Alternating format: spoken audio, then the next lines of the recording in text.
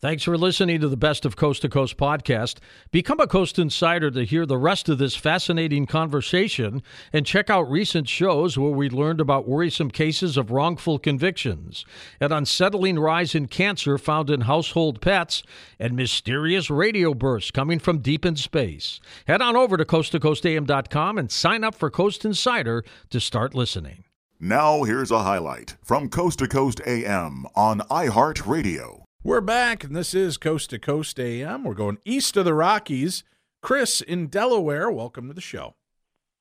Yes, good morning, David.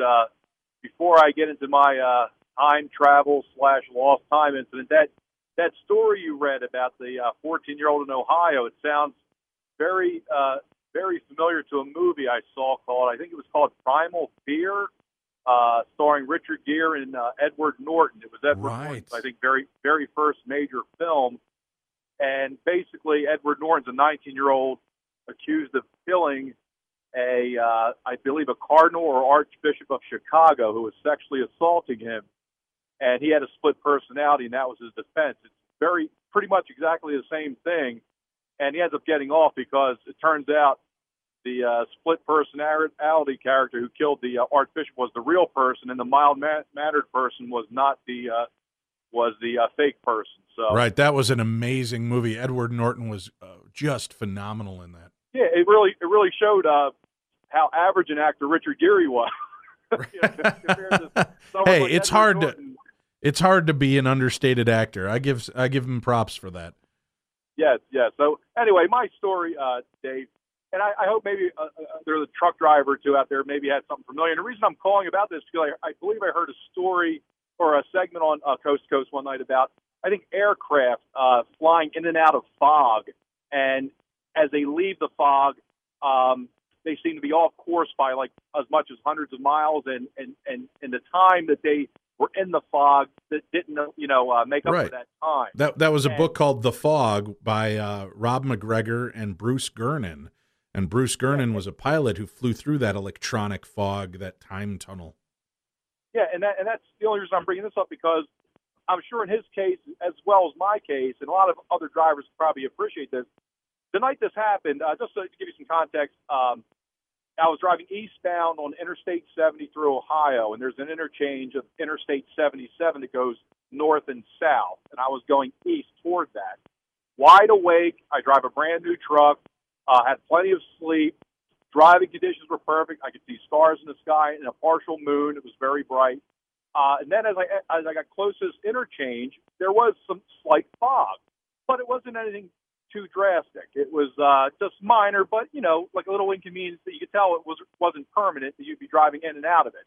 But to make a long story short, the last thing I remember is approaching this interchange, and what seemed to be exactly maybe 2 or 3 seconds, I'm out of the fog, and about 2 or 3 minutes after that, I noticed the mile marker signs being different, meaning instead of being about 180, 182, 83, they were 37, 38, that lower sequence. And I noticed that the moon that was in front of me was now to my left. So I was obviously going south. And I pulled over right away. I pulled out my map to look at the very next exit coming up. And I was literally 15 miles south of that interchange in what seemed to be about maybe 30 seconds. And it really, really, really freaked me out, because I consider myself a pretty sharp individual. I'm in good health, no medication. I'm on a dedicated route that I've been doing for 3.5 years. I can drive it blindfolded. And for that to happen, I literally had to drive an extra couple of miles to get myself situated. I could not believe for the life of me how far south that I had driven. And the only thing I can think of is that I went to a fog bank, and the rest is history. And it's always really, really bothered me, thinking that there was something wrong with my mental health or my physical presence, whatever. Well, there's something to be said about there's many people that have been having this type of experience. On the one side, now as a driver, that sometimes we drive on this muscle memory, and you're so used to a pathway, and it's like second nature. Like you said, you could drive it blindfolded. And in some instances, I wonder if consciousness does check out and the subconscious routine is just running in its place while your mind has wandered, and it feels like no time has passed, but yet we have, and we've gone this route. I don't know. Do you think there's any chance that was what took place? Well, that's what kind of concerns me a little bit, Dave, is the fact that when you approach this interchange, you do have to go from like a 65, 70 miles an hour to about 50 miles an hour to slow down to get on the southbound interchange. There's like a little bit of an elbow. And I don't remember that for the life of me, and I would have. I mean, it's just natural as driving a tractor trailer. You just know to slow down.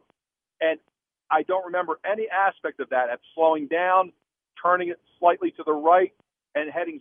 It was just, like I said, it's always bothered me. And until I heard that show that you just described late one night, probably, I don't know when it was, probably a couple months ago, it sounded very familiar to what I experienced. And I just wanted to throw that out there. If any other truck drivers ever experienced something like that, it would make me feel a lot better. So, hey, Dave, have a nice night, and I appreciate all the good work you guys do there. Thank you. I'll tell you really quickly before you disconnect, in that kind of vein of these weird moments of broken consciousness, I had an experience. I used to attend Winona State University, and, as a college student, one tends to go drinking on an occasion. And I had a very bizarre evening. I had been drinking with my buddy Tim, and had thrown down quite a few shots of tequila, and we all know that's always a recipe for disaster.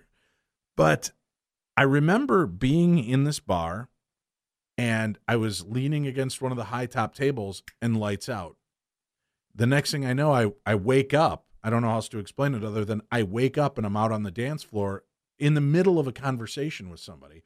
And I come to realizing, how did I get here? And I'm conscious enough and coherent enough to realize I don't even know how I got on the dance floor, how I'm dancing, and what conversation I'm having. And the young lady I was talking with just kind of looked perplexed. And she's like, "Are you okay?" And I said, "Yeah, why?" And she's like, "Well, you didn't finish your statement, and now you look a little lost."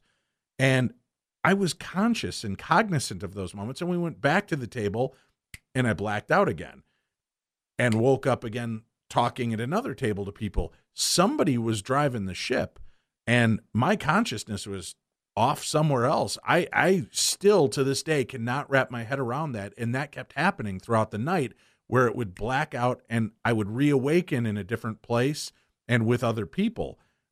I don't understand how that works. How who's running, and I've heard of blackout drunk, but usually then you're laying in a crumple on the floor somewhere praying to God that you'll never drink again. That wasn't the situation. I was moving about as though I had full control of my capabilities, but I have no clue who is driving the ship. So, I mean, even with your example, I think there might just be times when consciousness fades and our subroutine kicks in and takes control. Well, something to consider. Listen to more Coast to Coast AM every weeknight at 1 a.m. Eastern, and go to coasttocoastam.com for more.